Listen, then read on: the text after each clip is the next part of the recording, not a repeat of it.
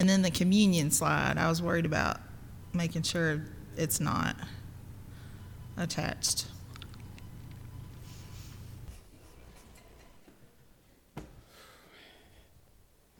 Amen. Phew. That stirred me. I'm stirred. Have your Bibles, turn to 1 Corinthians chapter 11.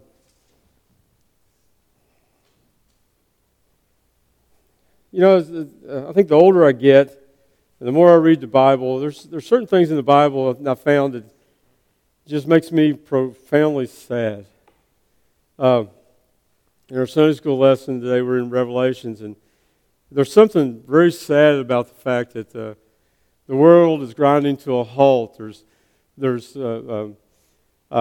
plagues, and God is pouring His wrath upon the earth, and the waters turn to blood, and thousands and millions of people are dying, and they refuse to repent.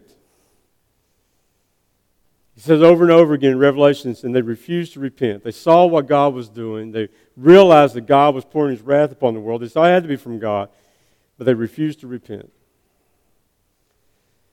When you read about the children of Israel and what God did to get them out of Egypt, and He split the Red Sea and He took care of them in the wilderness, even when they refused to go into Canaan the first time. They wandered around for 40 years in the wilderness. He kept them safe and protected and fed them, and then brought them into the Promised Land. And all He did to get them out of slavery in Egypt was wonderful, but He couldn't get the Egypt out of them. There was something about that that just makes me so sad. And in our text today, we're going to read, and Jesus says to do this in remembrance of me, and that makes me so sad, that He had to give us something to do to remember Him, when we should never, ever forget the love that God had for us in sending His Son, Jesus willing to come and go to that cross and die for us. So I've entitled this sermon, Serve with Love, because that's what this Lord's Supper is. It's served with love. In a couple of days, we'll celebrate Valentine's Day. It's a day to celebrate the ones that we love. And there's many kinds of love in the world, and there's all different kinds and different ways that we love.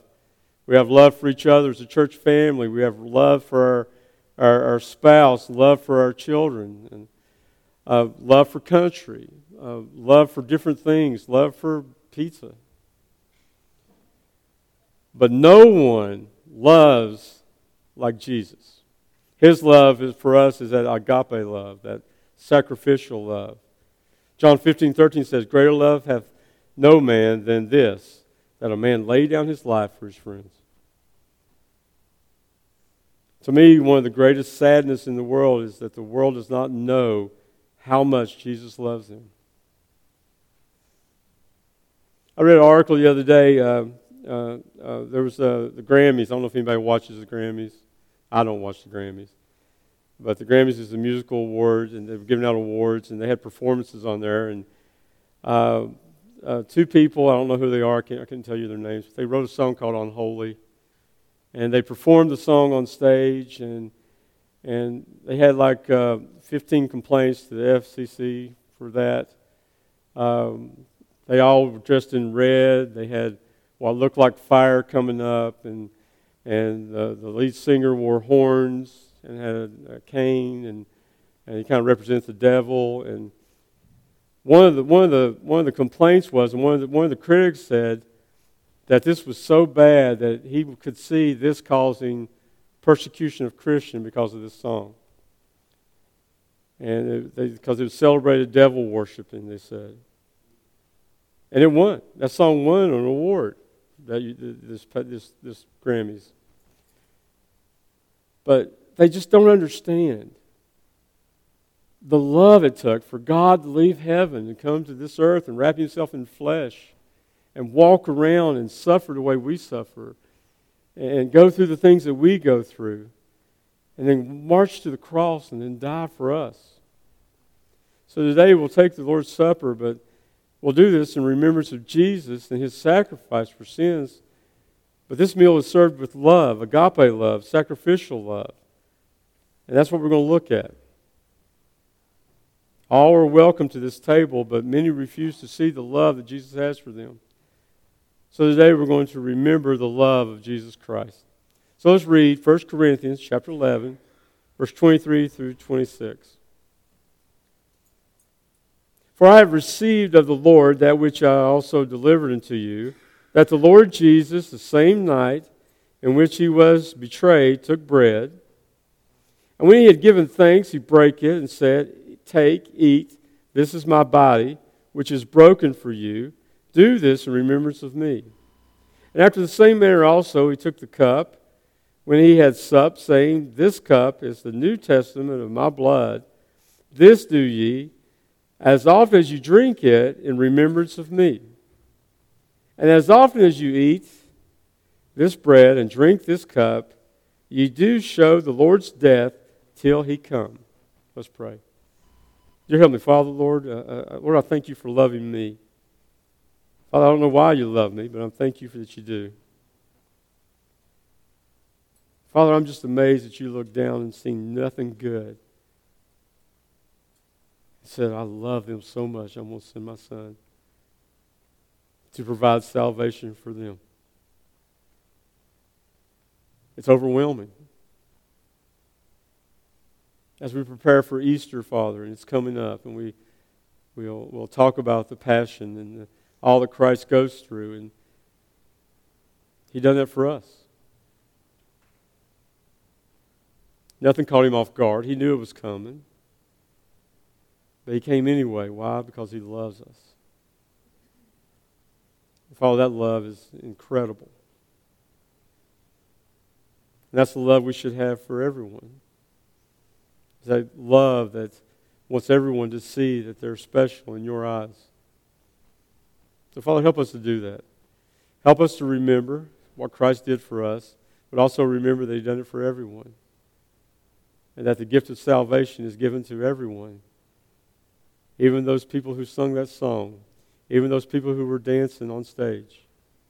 Even those people who hate you and say they don't love you, or don't care about you, or don't believe in you. You love them. Father, we pray that they can see this great and magnificent love that you have for them. For it's in Jesus' wonderful name we pray. Amen. So we need to take time to look at this meal and its message of love. And every time we gather together and partake of the Lord's Supper, we see an illustration of the gospel. Our Heavenly Father's plan for the salvation of His children, which was the death, burial, and resurrection of His Son. For God so loved the world, He gave His only begotten Son, that whosoever believeth in Him shall not perish but have everlasting life. What great love that is. So first let's see the love that endured in the pain of His sacrifice. Verse 23 and 24 again says, For I have received of the Lord that which I also deliver unto you, that the Lord Jesus, the same night in which He was betrayed, took bread. And when He had given thanks, He brake it and said, Take, eat, this is my body, which is broken for you. This do in remembrance of me. I don't think we can fully ever understand how Jesus suffered. We can read about it, and I've seen books about it, and people have expounded on it, about how violent it was and how evil it was and what He went through. But I don't think we can fully ever understand. I've seen Passion of the Christ, which is grotesque and violent, but I don't think we'll ever understand. When Jesus refers to His broken body, He is referring to the pain that He will suffer. That night when He had supper with His disciples before He went to the cross, in Luke chapter 22, verses 19 and 20, He said, And He took bread and gave thanks and brake it and gave it to them, saying, This is my body which is given for you. This do in remembrance of me. Likewise also a cup after supper, saying, This cup is the New Testament in my blood which is shed for you. His body was given for us. His blood was spilled to wash away our sins. Jesus suffered on the cross. The salvation we enjoy in Jesus Christ today is free, but it is certainly not cheap. It cost Jesus His life. He was tortured. he was beaten. In Luke chapter 22,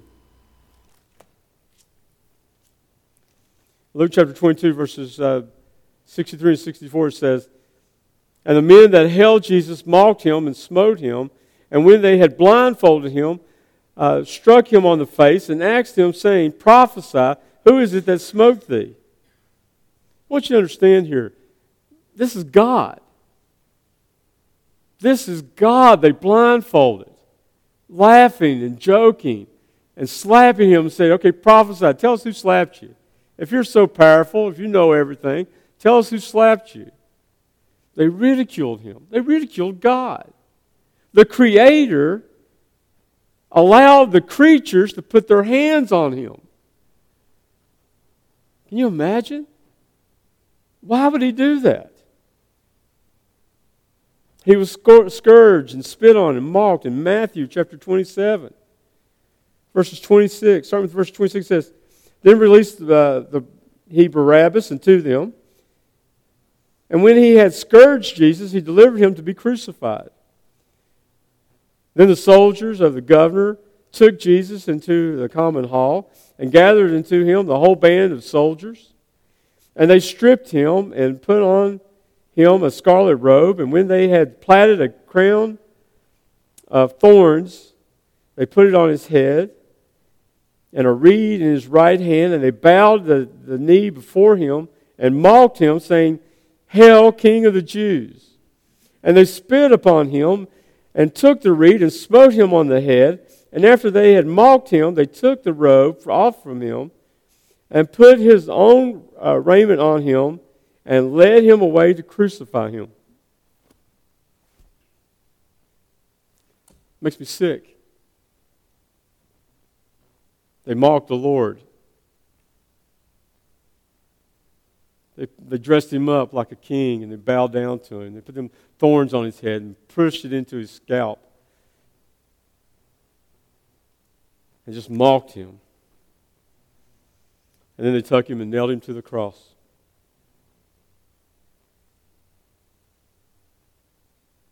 And I'll tell you what, a testimony of how stiff-necked people we are and how hard it is for us to understand sometimes and to see things.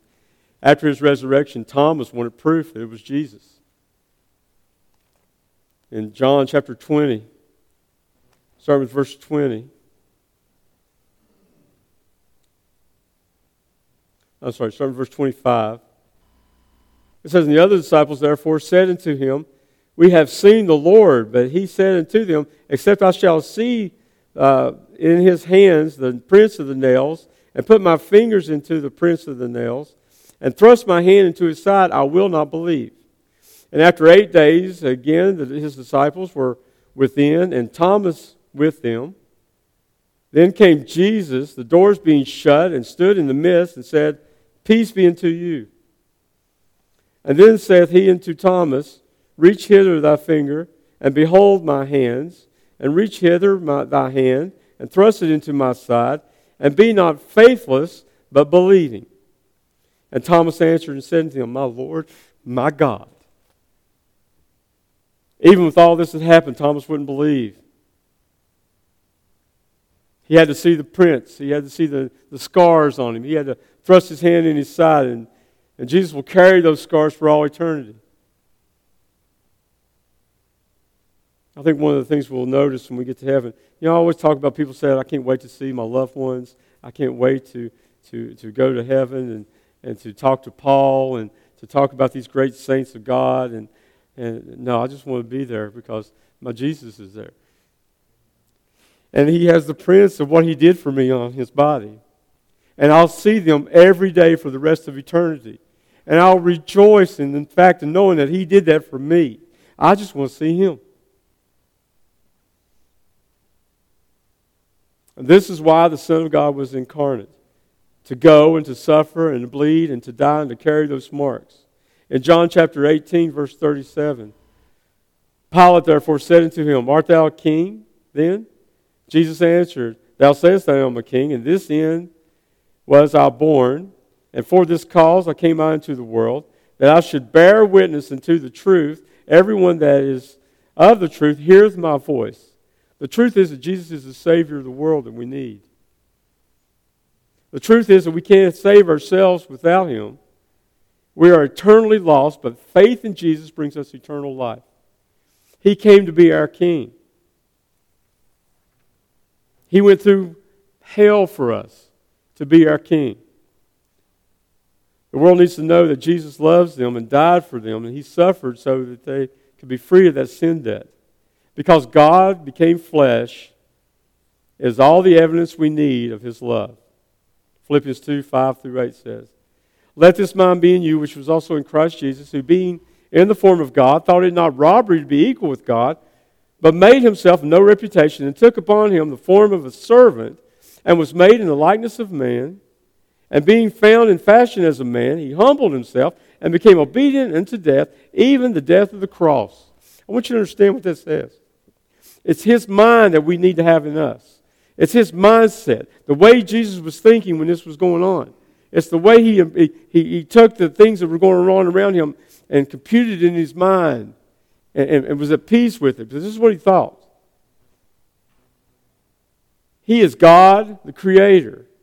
But He became a servant. He became a man. He humbled Himself. He was obedient, even though He knew death was coming on the cross. For who? For sinners. Foul, dirty, hard-hearted sinners. That's a love like no other. God didn't look down and say, okay, there's a group of righteous, God-fearing people here. I'm going to send Jesus to die for them. No, God looked down and said, I see no good nowhere. I see nothing redeemable. I see nothing that these people could do to save themselves. I think Romans 5, 6 through 8 says it all. For when we were without strength, in due time Christ died for the ungodly. For scarcely for a righteous man will one die, yet peradventure for a good man some would even dare to die. But God commended His love towards us, that while we were yet sinners, Christ died for us. He looked down and seen nothing but sinners. He said, I'm going to send my Son. This meal is served to us with love. God saw evil, sin, and threw all His love at it. Second, we see the love of His payment of His sacrifice. Look at verse 25. After the same manner also He took the cup, and when He had supped, saying, This cup is the New Testament in my blood. This do ye, as often as you drink it, in remembrance of me. It wasn't enough for Jesus to die. That wasn't good enough. He could have died of a heart attack. He could have, fell off a cliff. He could have drowned. But that wasn't what was in the plan, was it? That wouldn't fulfill the payment for His sacrifice, for our sins. Jesus had to die through the shedding of His blood. His death was to provide the atonement for sin. Atonement means a covering. And for atonement, blood had to be shed in the Old Testament. In Leviticus, it tells us. But Jesus' blood doesn't cover sin. It takes it away. John 1:29 says, and the next day John said, let me slow down. I'm excited. Lena's got me all riled up. John 1:29, John the Baptist is talking. He said, next day John seeth Jesus coming unto him and saith, Behold, the Lamb of God which take away the sin of the world. Through the years, the Jewish people have sacrificed millions of animals, shed the blood to cover up their sins for a period of time. But Jesus' blood sacrifice was the final one, perfect, to pay the sin debt for all. Hebrews 10, starting with verse 10, it says, By the which we are sanctified through the offering of the body of Jesus Christ once and for all. And every priest standeth daily ministering and offering oftentimes the same sacrifices which can never take away sin. But this man, after he had offered one sacrifice for sin forever, sat down on the right hand of God, from henceforth expecting till his enemies be made his footstool. For by one offering he hath perfected forever them that are sanctified. He didn't die to take away our sins for a while. He didn't die to cover them up. He died to completely pay the payment for sin so that we can stand before God full and free in the righteousness of Jesus Christ. Jesus gave His blood, which is the only way that sin can be paid for. His love paid our debt in full. He didn't leave anything for us to do. Jesus didn't say, okay, I paid partial your debt, but here's what you have to do with that. You have to do this, or you have to fulfill the law, or you have to do something. God knew if He gave us anything that we had to do to lead up to salvation, we'd mess it up. Jesus said, no.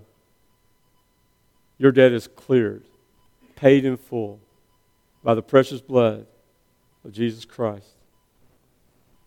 What He did was to forever satisfy the just demands of a God for sin. He gave Himself in our place so that we might go free. He suffered, the innocent for the guilty, so that the guilty can be saved. What great love. Paid our debt completely. And finally, we see the love and the promise of His sacrifice. Look at verse 26. For as often as you eat this bread and drink this cup, you do show the Lord's death until He comes. All you need to remember there is till He comes. Till He comes. His sacrifice, His love for us, comes with some great promises. One, the promise of His resurrection. His death on the cross was not the end. Till He comes means He's alive. Pain, suffering, the cruel death, but on the third day He walked out of that grave. And with our sin debt paid, we receive eternal life. Because He lives, we live also. We also have the promise of His return. He says, until He comes. John 14, 1 through 3. Let not your heart be troubled. You believe in God, believe also in me. In my Father's house there are many mansions. If it were not so, I would have told you. I go and prepare a place for you. And if I go and prepare a place for you, I will come again and receive you into myself, that where I am, there you may be also. His love is eternal. We also have the promise that it's for more than just us. This table is not just for us. This table is for everyone. Everyone. The vilest sinner, those I talked about on that stage singing that song, this table is open to them. If they could just see, if they could just remove the blindness that Satan has on them, if they could just understand, if someone would just give them the gospel, the words that they need to hear at the time, and God's working on their heart that they can see that Jesus loves them so much that He's prepared a table for them to come and eat. There's room at His table for all, and His love is for all. And we must share Jesus with the world. Mark 16:15. And He said unto them, go ye into the world and preach the gospel to every creature. Our knowledge of this meal, served with love, is an opportunity to tell others about His death, burial, and resurrection. His return, His invitation to come to Him for salvation. Church, we need to do a better job of inviting people to this table. Saying, God loves you. There's a campaign ad, and I've noticed it's come up on the Super Bowl. It's been around for about a year now. It's called Jesus Gets Us. I think it would have been a much better deal if they'd said Jesus loves us. But that'll be coming up in commercials at the Super Bowl this evening. But if the world could just see how much Jesus loves them. This table also has a promise for the sinner. Matthew 11:28 says, come unto me, all ye that are heavy, that labor and are heavy laden, and I will give you rest. Why would He do that for sinners? Because He loves us. Now, as we prepare to take the Lord's Supper, remember His great sacrifice. Remember His great love.